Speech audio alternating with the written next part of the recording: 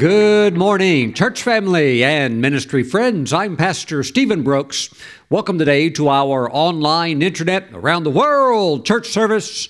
And I'm so glad that you are here today. Praise the Lord. God's going to bless you really good today. Watch and see. Praise God. Now, I would like for us to go over to the Gospel of Matthew, chapter 23. And this morning, let's first honor God with our finances and bring the tithe and the offering into the storehouse of the Lord. Matthew 23, verse 23. Woe to you, scribes and Pharisees, hypocrites, for you pay tithe of mint and anise and cumin, and have neglected the weightier matters of the law, justice and mercy and faith. These you ought to have done without leaving the others undone. Woo, praise the Lord. Here in this verse, we see that Jesus just right out in the open endorses tithing. It's amazing. Now, Jesus does say that the focus should be on what he called the weightier matters of the law, such as faith, justice, and mercy, but that also we should tithe. Now, here's something interesting. If you look at this carefully, if you focus on faith, justice, mercy, I can guarantee you're going to end up becoming a tither. Now watch this. When you focus on faith, you will gravitate eventually towards tithing, even if you don't know about it. Maybe you're a new believer. But as you focus on faith, you're going to end up becoming a tither because tithing itself is an act of faith. Let's never forget that Abraham, who in many ways is like a spiritual father to us, Abraham was a tither hundreds of years before tithing was ever instituted as a law that God gave to Moses to give to the children of Israel. So whenever we think of Abraham, we think of the man of God, the man of faith. And Abraham was a tither. So the more you focus on faith, the more you're going to gravitate towards tithing, which is an act of faith itself. Now, the Lord mentions faith, and then he mentions justice. And here's what will happen. Anytime you focus on justice, which is wanting to see right held up and truth held up and wrong being shown for what it is, anytime you focus on justice, you're going to end up becoming a tither. Why? Because nobody that is sincere about truth and about justice prevailing, nobody that does that is going to want to take something that does not belong to them. That's called stealing in God's Word. So if you focus on justice, you're going to want to end up obeying the commandments of God, and you're not going to want to take what God said belongs to Him. And He said the tithe belongs to Him. Wow. So we have faith, we have justice, and we have mercy. And when you focus on mercy, the more you focus on mercy, you will begin to understand that the Hebrew word for mercy is hesed. And as you dig into it, it's shocking. Why? Because from a Westerner mindset, when we think of mercy just being dispensed to anybody that we want to show it to. But mercy in the Old Testament was always linked, and it was never connected, it was never unconnected from it. But mercy in the Old Testament was always, every single time, connected to covenant. And we think about mercy. Well, in God's eyes, there was no mercy unless it was covenant-based. Praise God. Well, the moment you start getting into anything covenant, then you're again looking at eventually the discovery of tithing. Why? Tithing is an act. It's the systematic act of giving God 10% of all of your income. And what tithing does, it brings you into a financial covenant with God. Why would you ever want a covenant with somebody? Why, in history past, would certain small nation states covenant and come together? because they each have something that makes the other stronger. You may have a nation that's very good at warfare, but you may be a nation that excels in agriculture, but you don't have an army. So you can agree together, hey, let's come together. If I ever get attacked, you come and defend me. And if you ever get attacked, I'll come over there and I'll do my part. Plus, we'll also bring the food because we bring the food. So the thing with God is that when you become a tither and you also honor God with offerings, you come into a financial covenant with God. And the covenant is superior to any circumstance that would be running throughout the earth, a negative circumstance such as famine, such as devaluation of currency, such as wars and what that does to economies around the world. When you have a covenant with God, you are secure. Praise God. Amen. So if you focus on mercy, which is covenant-based, you're going to end up making discoveries about tithing. Okay, again, Jesus said, "Woe to you, scribes and Pharisees, hypocrites, for you pay tithe." And he commends them on that. "For you pay tithe of mint and anise and cumin, and have neglected the weightier matters of the law, justice and mercy and faith. These you ought to have done without leaving the others undone." So yes, let's focus on justice and mercy and faith. And that again will just unveil more and more how biblical and truthful it is to be a tither. Praise God.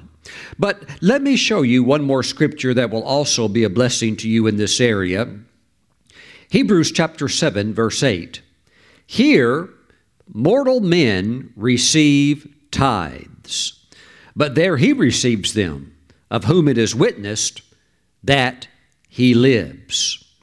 Praise the Lord. Right here in the New Testament, and Hebrews, the book of Hebrews is just as New Testament as you can get. Here we see that, again, tithing is endorsed by God. Now, it says, "Here mortal men receive tithes." I want you to notice that the word receive is in the present tense. Paul, who I believe is the man that God used to anoint to write the book of Hebrews. By the way, the book of Hebrews does not tell you who the author is, but really nobody else had the technical knowledge and the familiarity with the nuances of the Old Testament to write this book. Paul was the only one qualified. Praise the Lord. Amen. So here we see that the tithe is being received present tense. Paul very easily, if he wanted to, could have said, now we know that under the Old Testament system of the giving of offerings and bringing that, into the temple and the way that used to be, and that's all done away with. He didn't say that. Why? There were ministers, as the church was being raised up, there were ministers that were receiving the tithes. They still were receiving the tithes. So it is a present tense thing. Here, mortal men receive tithes. Now, I understand how some believers think. They think, Pastor Stephen, if I could tithe in a sense where I could put my 10% of my income directly into the hands of Jesus, well, I'd feel a lot better about that. But since that's not possible because he's in heaven and I'm on the earth, I guess I can't really give Jesus my tithe. They're making a mistake in their theology, and also they're trying to dodge their covenant responsibility. This is very interesting. Have you ever really meditated on the truth that Jesus is the head of the church and that the church is the body of Christ? Thank you, Lord Jesus. The body of Christ, of course, is you and I, and we are where? We are here on the earth. But let's say that you want to give me $100 bill, okay? And you're thinking, Pastor Stephen, I'm going to travel to where you're at because I want you to receive it personally. And I'm going to give you $100, and I want your head to receive it. Okay, now think about this just for a moment. I want your head to receive it. Well, let me ask you a question. How in the world could my head ever receive anything without it first coming through my hands. Well, Pastor Stephen, I'd be a tither if I could really give it to Jesus, but he's in heaven, so he's obviously not receiving it anymore. You better believe he's still receiving it. How? Through his body. We are his hands. We are his feet. And when you put the tithe into the hands of the fivefold ministry gift, the apostle, prophet, evangelist, pastor, teacher, that God has assigned to your life to be the storehouse that dispenses the spiritual nourishment that you need on your journey towards heaven, as you bring it to the hands of the man or woman of God and put it in a sense, whether it's through electronic means or through a check or whatever, and it's received into the storehouse, it goes to the body and the head receives it. Look, if you wanted to give me $100, it has to come through my hands. If I want to receive a pizza, I want to give it to my head, how am I going to do that? Through my hands. That's why God gave us fingers and gave us the ingenuity to develop knives and forks and spoons. So we can pick it up and we can put it in there. Amen. So here's what I'm saying, is that mortal men here on the earth receive tithes. But there in heaven, he, that would be Jesus, receives them. How does he receive them? Through the body. He's the head. The head receives it through the body. Praise God. Of whom it is witnessed that he lives. Now, when you read through Hebrews chapter 7, it talks a lot about the priesthood of Melchizedek. And Melchizedek was a very interesting person because he was a king and a priest. And in the Old Testament, in the order of the nation of Israel, you did not see those two offices combined. But here it is referring to the truth that Melchizedek, a mysterious figure, on purpose presented in Scriptures as a mysterious figure, with no beginning, no reference to its parents, no reference to his death. So he is a shadow or type of Jesus. And so Jesus is now king and high priest over our faith. Those offices have been combined into him. And also because we're in him, you can also operate as a priest in the sense where your body has now become the temple of the living God and you can worship God. Thank you, Lord Jesus. You can walk in the kingly anointing, ruling and reigning in your sphere of life without the devil having any dominion over you at all. Praise God. So while we see that much of this chapter is about Melchizedek, it's about Melchizedek because he represents Jesus. So verse 8 is talking about Jesus. It's kind of like reading through chapter 1 of Hebrews, and it talks about the angels. The focus, though, is not on the angels. The focus is that Jesus is greater than the angels. Same thing in chapter 7. The focus is not on Melchizedek. The focus is that Melchizedek was simply a shadow, a type of the substance who is Jesus Christ, our Lord and Savior. And just as Abraham gave the tithe to Melchizedek, who is a type of Christ, Jesus is still receiving tithes today. There it is in the Scripture. It is present tense. Please don't let any uninformed Christian ever tell you that tithing is not in the New Testament. I've just given you two scriptures today that verify that Jesus endorses tithing. Praise God. Thank you, Lord Jesus. Jesus is still receiving the tithe today. He's receiving it through the body. Praise God. Hallelujah. He is the head. We are the body. Praise the Lord. Now, having said that, let us now obey the Scriptures. Let's honor the Word of God. You know, there are many Scriptures in the Bible that have that simple little word, if. In other words, if you do this, this will happen to you. So there are rewards always associated with obedience. So let's obey the Lord. Let's walk also in the strong financial covenant with God. And let's allow God to bless us the way that He so strongly desires to do.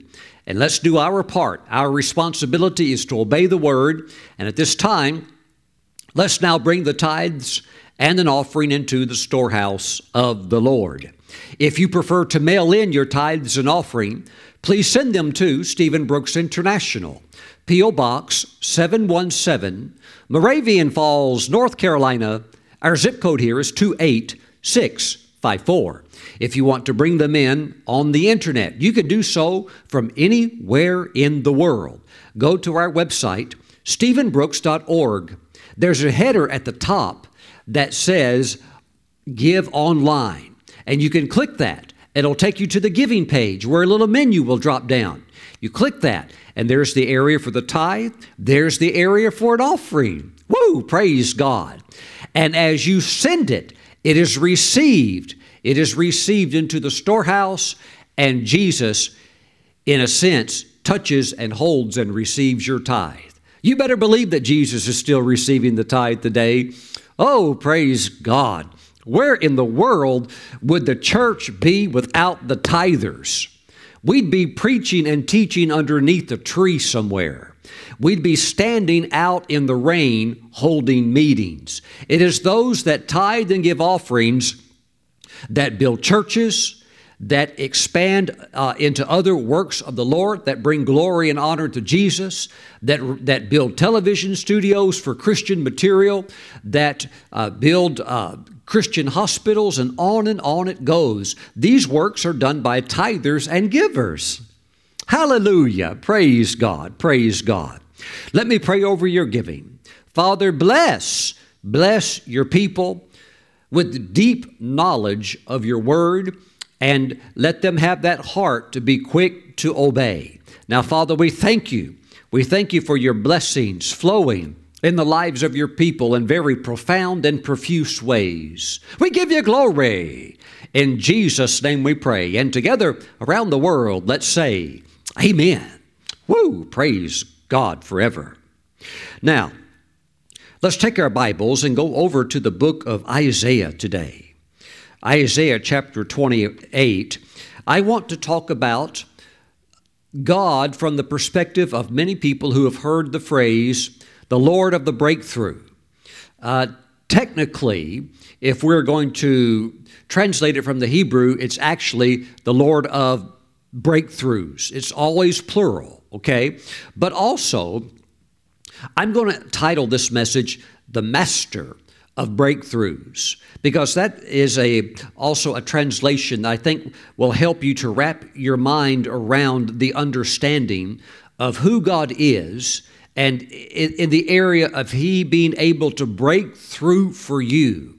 Now, there are many wonderful songs that have been written to the theme of the Lord of the breakthrough, and there have been many good sermons, but I have a concern, my friends, that we could even sing these songs or we could hear messages, but never actually have real encounters with the Lord of the breakthrough, like David did. David had such an encounter with the Lord in this area that he named a large hill after this tremendous witnessing of God's power on display against the Philistines. And so I want you to listen carefully to this message today, because I want you to have your own testimony where you can say within your heart and even testify to others that you have encountered the Master of the breakthroughs. Woo, praise God, because if God has ever done it once, He can certainly do it again. I want you to have your own testimonies, and I believe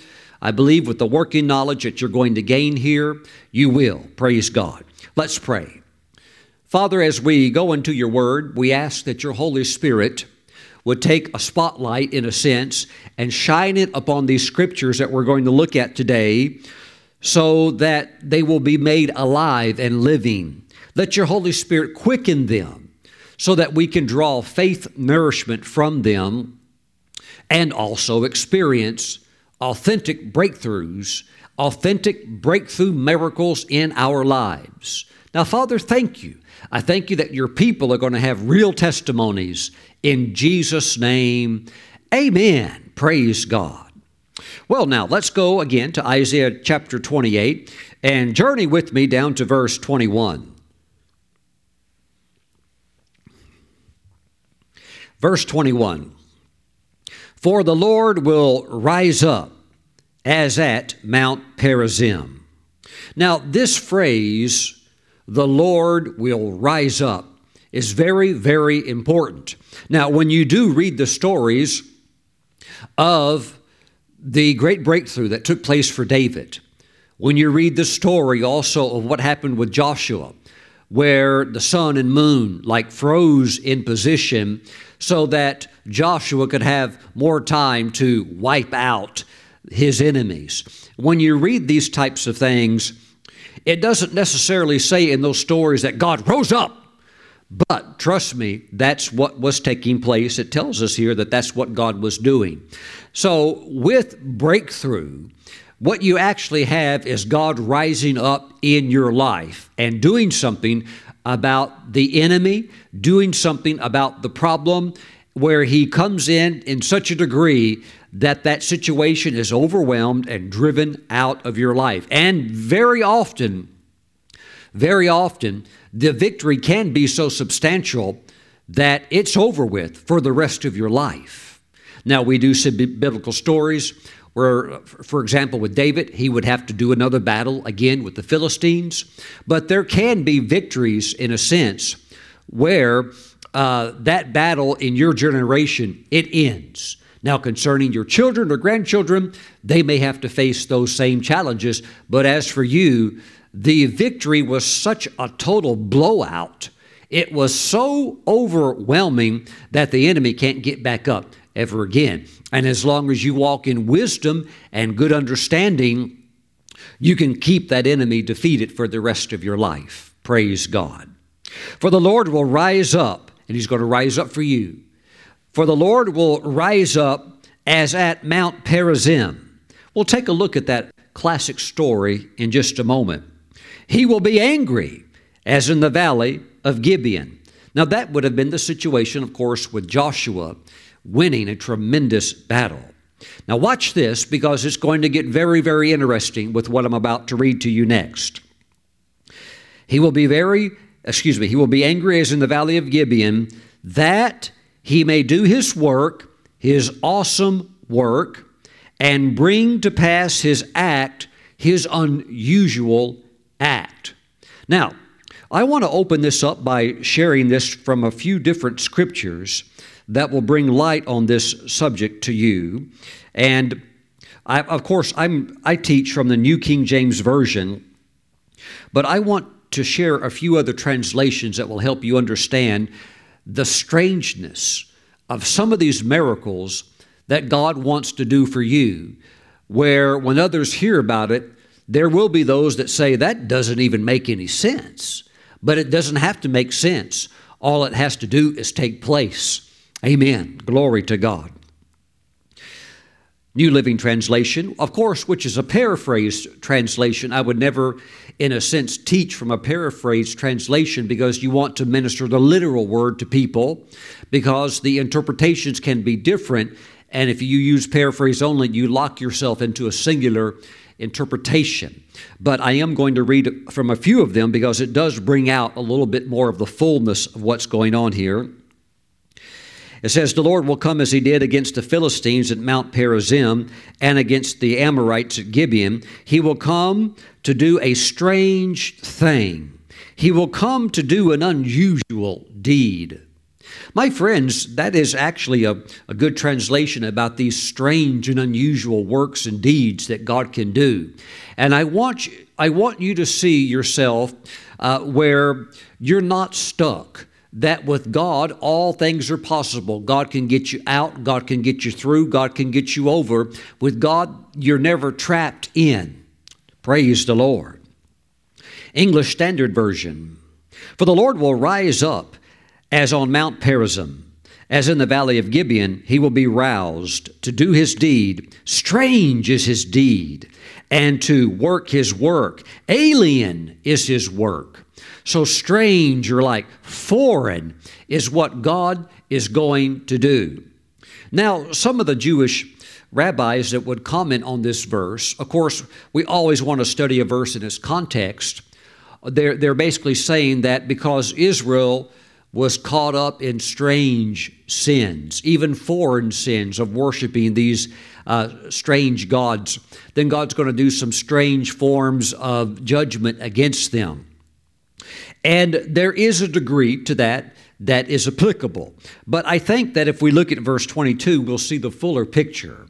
Now therefore do not be mockers, lest your bonds be made strong. For I have heard from the Lord God of hosts a destruction determined even upon the whole earth.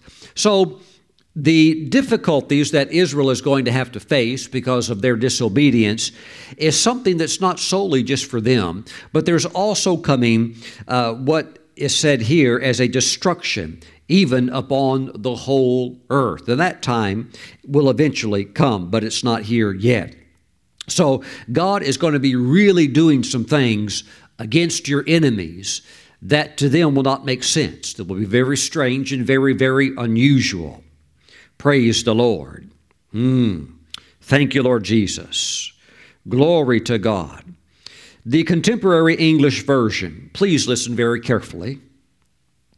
The Lord will fiercely attack as he did at Mount Perazim, that's where David fought the Philistines, and in Gibeon Valley, that's where Joshua fought the Amorites. But this time the Lord will do something surprising, not what you expect. Woo, that's rich. The Lord is going to do something surprising, not what you expect. Maybe you could use your sanctified imagination and you could visualize a way that perhaps God could bring you out, and He may choose to do it that way. But God also can just come in from an angle you're not even familiar with. And that's what happened with David. When David saw God's power come on the scene, he had never seen anything like that before. And remember, this is the guy that killed Goliath. And he's just like, I've never seen anything like this before. He had to rename a hill because of what he had seen that was brand new to him. Again, we are talking about this today because the Holy Spirit is impressing this biblical story today. These things were written for our account because God wants to reveal Himself to you as the master of the breakthroughs. Say amen. Say, I'm ready. Praise God. Now, let's take our Bibles now and go to 2 Samuel chapter 5. And let us drop down now to verse 17. Verse 17.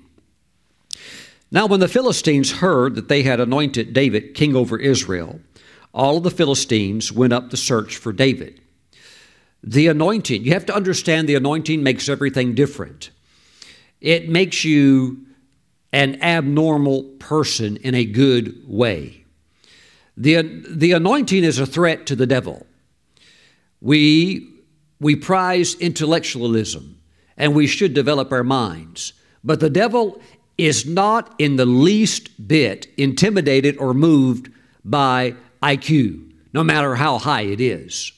But he is greatly concerned about any man or woman, boy or girl, that becomes anointed. Why? Because suddenly you're a threat against his kingdom. You have to be anointed to win souls. You have to be anointed to lay hands on the sick and see them recover. You have to be anointed to share and minister God's good news to people. Praise God. And that's what causes the enemy to bring an attack. Praise God.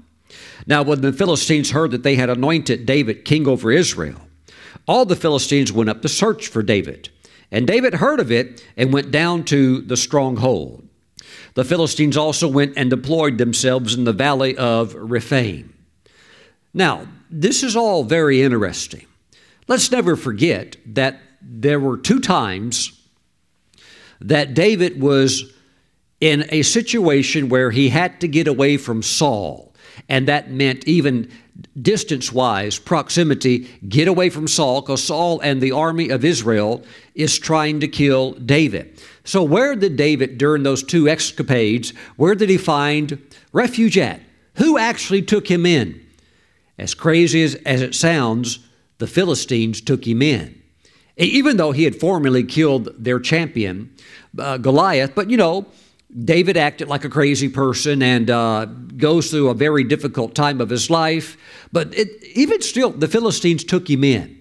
So David, he's king now, And he's not saying, well, let's just go out and kill the Philistines. He's like, hey, we are, in a sense, enemies. Well, I know your nature. I know you're a bunch of idolaters and pagans and hedonistic beast, but you gave me a place to stay a couple times, and I really appreciated that, so I'm not starting anything with you unless you start something. And as God would have it, they started something, and they stir this up. So David's got a clean conscience. He's like, I didn't start this. You guys are nice to me, but since you're going to try to come and kill me, we are going to have to now go to war. Verse 19. So David inquired of the Lord, saying, shall I go up against the Philistines? Will you deliver them into my hand? And the Lord said to David, go up, for I will doubtless deliver the Philistines into your hand. It is true that David never lost a warfare battle. And that is because of his very consistent track record of inquiring of the Lord before making major decisions. And it really turned out well for him. So David went, in verse 20, to Baal Perazim, and David defeated them there. And he said, the Lord has broken through my enemies before me like a breakthrough of water. Therefore he called the name of that place Baal Perazim. Then they left their images there, and David and his men carried them away. Now we know from the parallel story in 1 Chronicles where this is recorded that David and his men carried these worthless idols away because obviously the Philistines dropped them when they got defeated so bad. And, they had their little gods with them, these little carved statues that when they were on the run, they just said, well, this is obviously not working, and dropped it and threw them away. And David and his men gathered them all up and then burned them with fire. I like that. Praise God. But here we see again in verse 20 that David went to Baal Perazim. Thank you, Lord Jesus. This is very, very interesting how this mountain had this name. Now, technically, this would be what we would call a large hill. And as far as I know, today scholars have not identified the location of this hill. Now, if they ever find it, and they are certain of it, it is definitely a place that I would like to visit on the next tour to Israel. Praise God. Who was Baal? Baal was the Canaanite god, and his name means master or Lord. So he was the Canaanite god, particularly of thunder and of storms and things like that. And so he was the chief Canaanite god that was worshipped in the land of Canaan. Perazim is a plural word. It's the plural of breakthrough. So anytime you see Perazim, it would mean master or Lord of the breakthroughs. Because God doesn't want to just do a sole singular act for you. Maybe that's all you need, maybe for once every 3 years or something like that. But, if you're going to be on the planet for 90 or 100 years, you probably want to see God move in your life more than once in this area. So think of it like this. David and his men, they are still conquering Canaanite land. While Joshua had a lot of success, there were still areas that were not taken. Certain tribes did good out of the 12 tribes of Israel with conquering.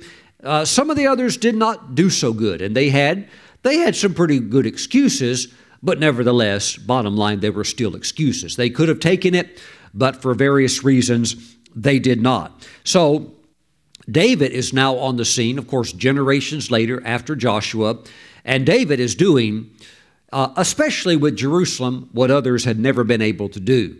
David actually was the one, previously, just a little bit before this, that he was the Israelite that took the city of Jerusalem. Praise God. And even today, Jerusalem is still the capital of the nation of Israel. Not Tel Aviv, Jerusalem. Praise God.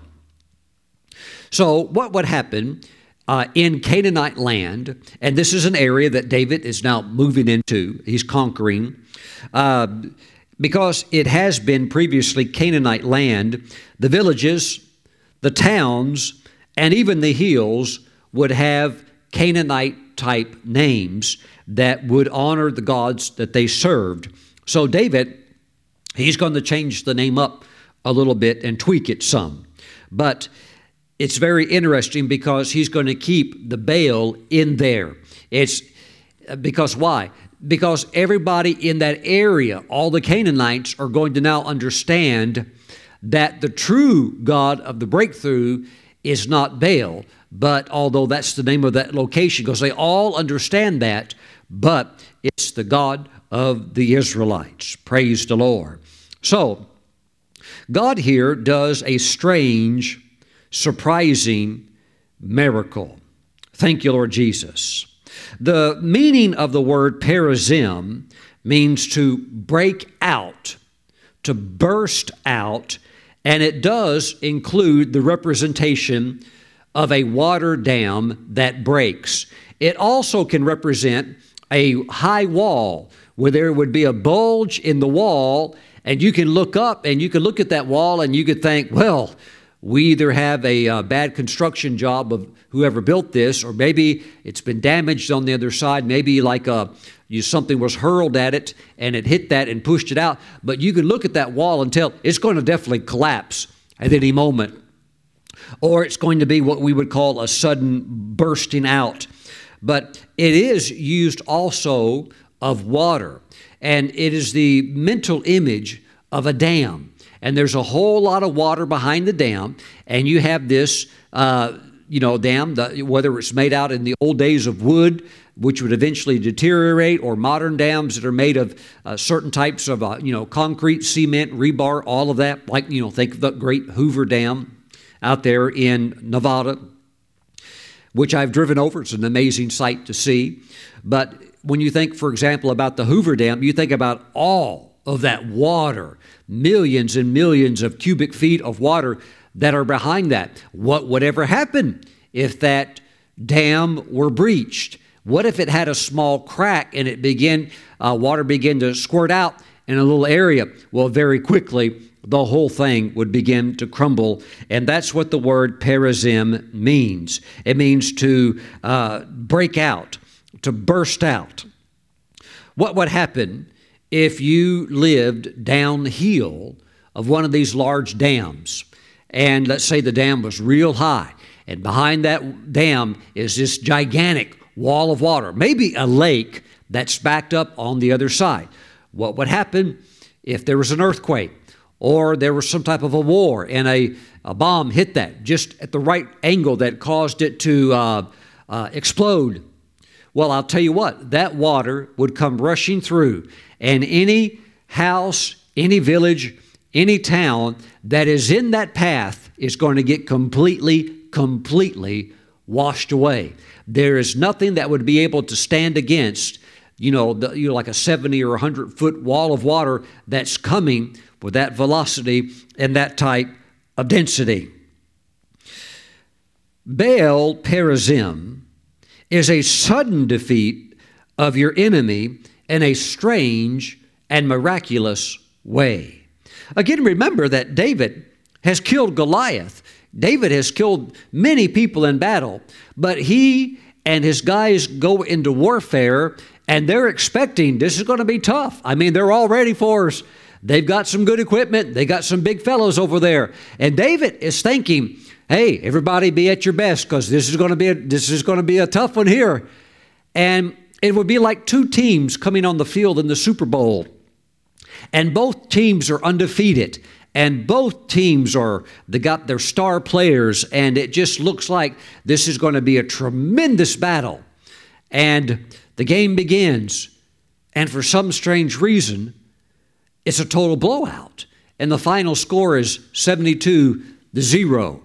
And everybody on both sides is thinking, well, we never saw that coming.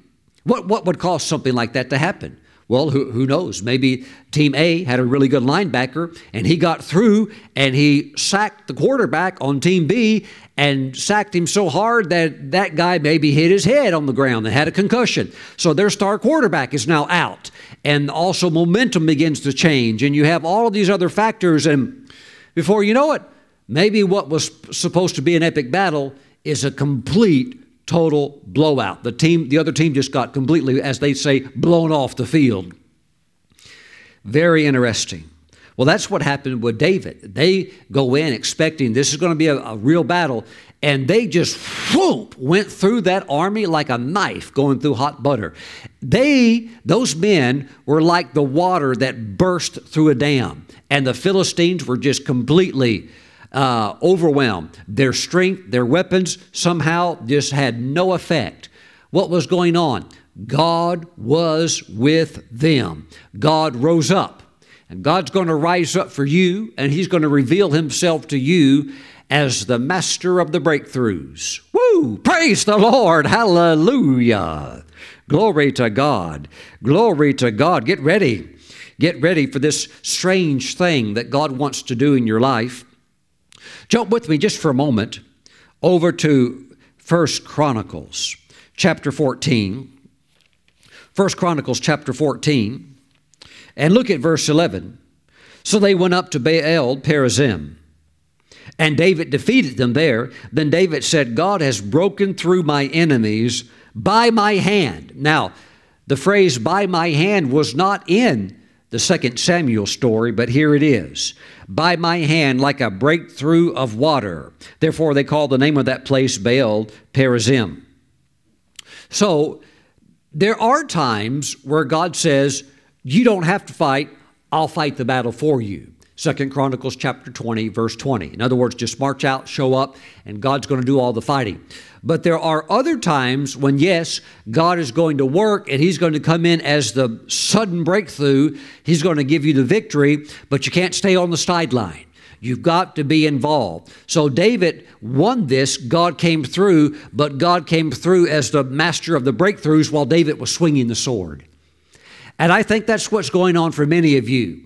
You have to fight in the battle, but God's going to give you the victory. Don't come off the field for anything, because when God begins to move, it's going to be a blowout. Maybe even the enemy thinks, oh, we're going to take them this time. But you know what? It's not going to happen with God on your side. So keep swinging the sword. Keep standing in faith. Amen. Keep fighting the good fight of faith, and God's going to come through. And you're going to have that moment, and boom, you're through. God comes on, and the whole thing is going to be gone. Suddenly. How, Pastor Stephen? That's not for me to know. That's God's job. But God's really, really good at doing strange and unusual miracles that give His people the victory over their enemies. He's going to do it for you. Praise God. Praise the Lord. Praise God. Baal Perazim represents a sudden defeat.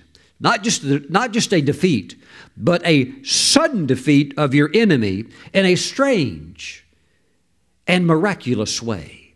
It's like Isaiah said in Isaiah 28, strange, unusual. We could even say unorthodox ways that God can do things to defeat your enemy for you. Praise God. You know, my wife and I were in a meeting just recently, and one of the guest ministers there shared a very recent story that just happened. A very good pastor. He talked about this story where he has his church. Along with the church, they own three other buildings. These other buildings are real close to the church, but it's on church property.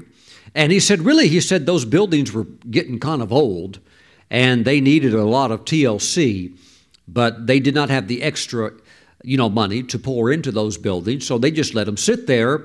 But this pastor really loves the Lord. He's a tither. He's a giver. And this pastor said that he got a phone call. And a tech company said, hey, we noticed you've got a building over on this area, this land over here. We'd like to buy it. He said, it's not for sale. They said, well, we are prepared to offer you $50 million. He said, sold in the name of Jesus. And that company paid $50 million for this old building and the land. And the pastor asked them, He said, what are you going to do with the building? They said, we're going to tear it down. He said, you're going to tear it down? They said, yeah, we don't need the building. We want the land. They're going to build one of their new corporate buildings on the land. Isn't that fascinating? So this is what the pastor said. He said, I'm going to go back, because this had just happened. He said, I'm going to go back after this meeting, and I'm going to pay off every single debt that the ministry has. And he said, we have so much money now, we're able to pay off all the debts, and then we are going to build a new church facility that is going to be incredible. Praise God. And they're going to build it debt-free. And he said, for the rest of my life, I will now be debt-free. Woo! Praise the Lord. And he said, not only that, he said, but the debt that the various debts of the ministry that we at the service every month was $200,000 a month, payments going out. He said, now all of that payment going out, that money is still coming in, but now it's turned inward and will be used to continue to expand the ministry and expand the work assignments that God has given them on the earth. What is that? That is a sudden breakthrough that defeated all of his enemies that were in that camp. Woo, praise God. Amen. The Lord told me just before I came up here to deliver this message to you today that there will be those that you are going to get a breakthrough from the master of breakthroughs, and he's going to bring those who are not in home ownership, he's going to bring you into home ownership. And I know that there would be those that would live in an apartment, that would rent, and they would say, Pastor Stephen, I'd love to own a home, but there's this giant hurdle of, pulling together a down payment that would qualify, or this or that or the other. All I'm telling you is that with the master of breakthroughs, if you will say, God, reveal yourself to me as the master of breakthroughs, God is going to get you into a home that you own. Praise God. Instead of throwing money away every month into rent or lease, and that's all going to make somebody else wealthy. God's going to give you your own, and you're going to own it. Hallelujah. And then you could make it nice and paint it the way you want it and give it your personal touches. Amen. Now, I want you to receive that. Those of you that are in that place, because God's going to lift you up and bring you into home ownership. Praise God.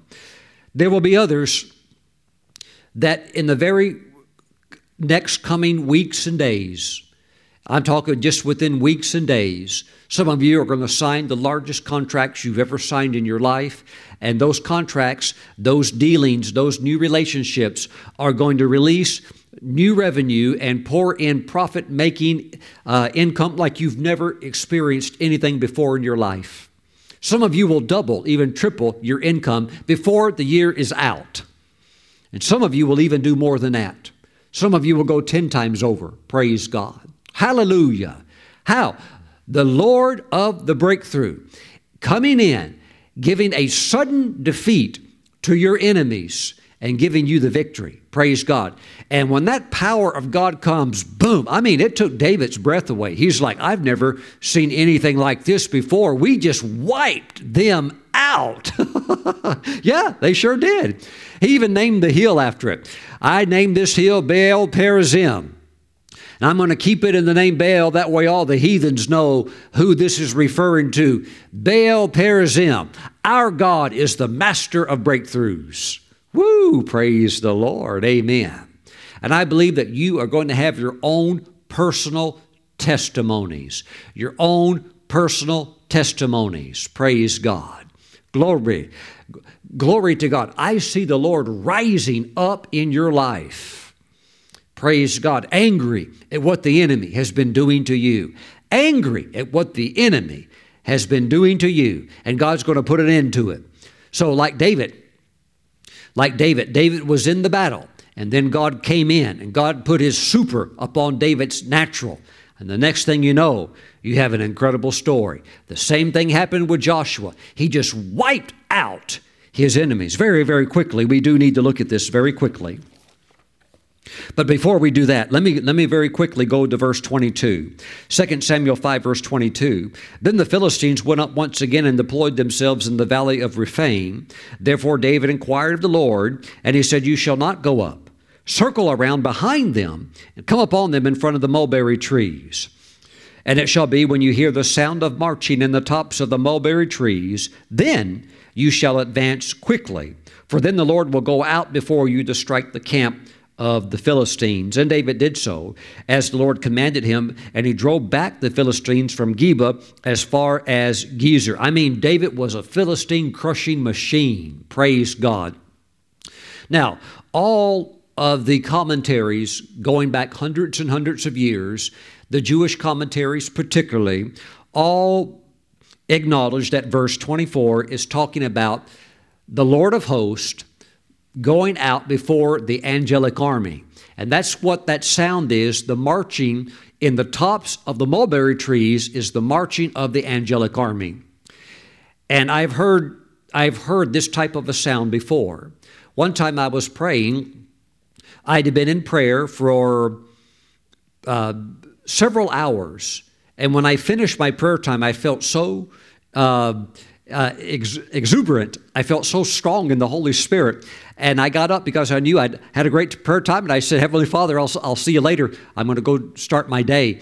When I stood up, I heard a sound I had never heard before. This was about 20 years ago, a little over 20 years. I heard a sound that I had never heard before. To me, it sounded like leaves blowing in the top of a tree. Like there were trees and the leaves began to blow. And when I heard that sound, because I'm hearing it in the spirit realm, I got right back down on my knees. Something in my heart told me something supernatural is about to happen. And I got right back down on my knees. And when I did, I went into a vision, and Jesus walked right through the wall, and he walked into the bedroom, and he shared some amazing things with me. And I would have missed it if I got up and walked away. But I could hear that sound at the top of the trees. May you also hear the supernatural sound and stop and yield to that and also experience victory. Praise the Lord. My friends, the angels are involved. The angels are involved. Praise God. Praise the Lord. Joshua chapter 10, verse 8. And the Lord said to Joshua, do not fear them, for I have delivered them into your hand. Not a man of them shall stand before you. Joshua therefore came upon them suddenly, having marched all night from Gilgal. And the Lord routed them before Israel, killed them with a great slaughter at Gibeon. Again, we've read about this earlier, Isaiah 28:21. Chased them along the road that goes to Beth Horon and struck them down as far as Azekah and Makkedah. Now, listen to this. Verse 11, and it happened as they fled before Israel and were on the descent of Beth Horon, that the Lord cast down large hailstones from heaven on them as far as Azekah, and they died. There were more who died from the hailstones than the children of Israel killed with the sword. Now, this is the same type of strange, unusual miracles that God spoke of in Isaiah 28, verse 21, that happened with David, with the angels going out before, the commander, the Lord of hosts going before, the angels moving, and that's why there was the breakthrough. And that's what I wanted to now begin to bring into the story, that when there is the manifestation of the master of breakthroughs, angels are involved. And yes, I have met before an angel of breakthrough. There's many of them. I met one time when I was in Cleveland, Ohio. Praise God, in a meeting. I turned around, there was standing there in the very service I was ministering in. Hallelujah. And I just felt the wind just come right in here right now. I just felt the wind come right past my face and come right in here. And I believe there's angels that are going to be released into your life, breakthrough angels. Praise God. Hallelujah. Glory to God. And so those hailstones being cast down upon these 5 Canaanite kings and killing all of their soldiers, that was being done by the angels of God. Praise God. They were throwing hailstones down. Matter of fact, if you read the account of Roland Buck, Pastor Roland Buck, who's now in heaven, and he met some of the angels who actually told him, we were there in this Bible story throwing hailstones down. Jesus assigned us to do it. And they were throwing down these massive hailstones, just crushing the enemy to pieces. Praise God. Amen. Amen. Amen. Now, very, very quickly, Judges chapter 4, and then I want to pray for you. Judges 4, verse 15. And the Lord routed Sisera and all his chariots and all his army with the edge of the sword before Barak. And Sisera alighted from his chariot and fled away on foot. And of course, we know that he was killed by an Israeli woman. Praise God. A very brave, bold woman of God. Praise the Lord. But there's a rout. Hallelujah. God's going to rout your enemy. He's going to blast through your enemy unlike anything you've ever seen before. Woo, praise God. And then Deborah and Barak sang a song. Chapter 5, verse 1, then Deborah and Barak, the son of Benoam, sang on that day. It must have been a duet, right? Praise God. Now look at verse 19. This is part of the song. The kings came and fought. Then the kings of Canaan fought in Tanakh by the waters of Megiddo. They took no spoils of silver. They took no spoils. They fought from the heavens. The stars from their courses fought against Sisera. Let me read that again. The stars from their courses fought against Sisera. The stars fought? Yes, that is a representation of the angels of God. And the Jewish commentaries, the Jewish rabbis agree, these are the angels of God. These are the stars, and they're fighting against the wicked Sisera to make sure that he's killed and that all of his enemies, that all of his soldiers are killed also. And they were. That's why you see also in the book of Job that sometimes, not always, sometimes the angels can be referred to as stars. And you see it in the Psalms as well. Praise God. Whenever there is breakthrough, there are angels involved. There is the master of the breakthrough, that is the Lord Jesus Christ. And he has angels in his army that are called breakthrough angels. Praise God. Lift your hands. Lift your hands. Father, I pray for those that are watching and listening with burning hearts. I pray that you release to them an angel of breakthrough, that they experience breakthroughs, that they experience a major breakthrough. Father, I pray that you even give them a double breakthrough because you like to do things in doubles. Give them a mighty, mighty breakthrough. Breakthrough in Jesus' name. Give them two miracle, strange, unusual breakthroughs. Father, in Jesus' name, amen. Now shout, amen. Hallelujah. Woo, praise God. Glory to God. The stars, think about it, the stars fighting for you. Those are the angels, and they're moving right now. Praise the Lord. My friends, if you don't know the Lord Jesus Christ, you're on the losing team. Well, Pastor Stephen, I'm doing pretty good. What are you talking about? There'll come a day that if you don't know Jesus, you die in your sins, all that you have, up in smoke it goes, and you go to your place of torment. And it's hot, hot, hot, and there's no air conditioner in hell. You need to get your life right now with Jesus. If you don't know the Lord, then you don't know the master of breakthroughs, and you're serving the master of darkness. Come over right now. Repent of your sins. Turn from them. Repent of them. And call out to God right now and say, Lord Jesus, save me of my sins. I repent of them. Cleanse me with your precious blood. Write my name in your book of life. I give my heart to you completely. Now, Jesus, step into my life and lead me and guide me from this day forward. In your name I pray. Amen and amen. Welcome, welcome to the family of God, the family of winners. Praise God. You better believe Jesus is he's the ultimate winner. Woo, praise God. Hallelujah, praise the Lord. Now, I want us to receive Holy Communion. Now, I also feel led to say this. There are some of you that right now you need to sow a breakthrough seed. You need to sow a seed for breakthrough. And Heavenly Father, I pray that whatever that amount is, that you would reveal it to your people right now, that they would sow a breakthrough seed. And I thank you, Father, for their obedience. I thank you that you're going to bless them with two distinct, miraculous breakthroughs. Father, in Jesus' name we pray, amen. Praise the Lord. Okay, so you can mail it in. You can bring it in online.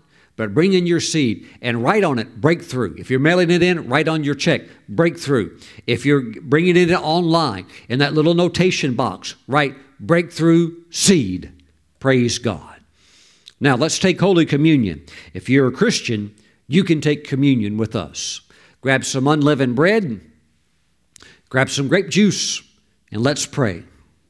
Father, we bless the bread and the juice. We set it apart through this prayer as being holy. And we thank you that this is now the body and the blood of Jesus. Father, as we receive the Lord's body, we receive strength to live out the full number of our days. Thank you, Father God. We now partake of the Lord's body in Jesus' name. Amen. Let's receive together.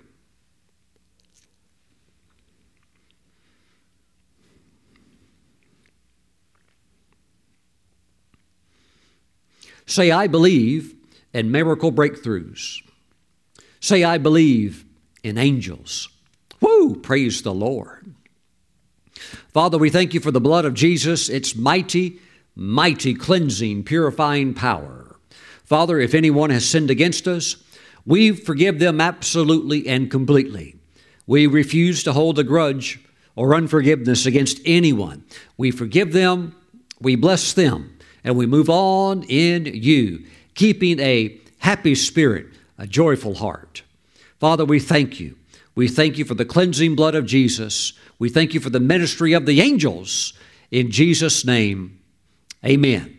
Let's receive together.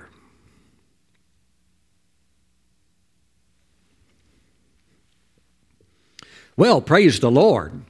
Glory to God. Now, pray over this message. Pray over these revelations. Get it down into your spirit so that the anointing for breakthrough can activate in your life. Praise God. Meditate on these things. Meditate on what it must have been like for David after the wipeout victory to think, wow, we've never had that happen before. What in the world was that?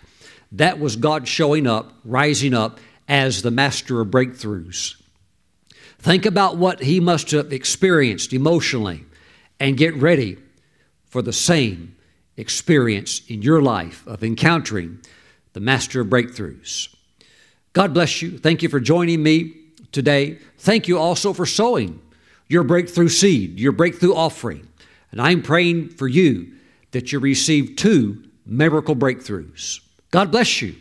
I'll see you back again real soon. Bye-bye.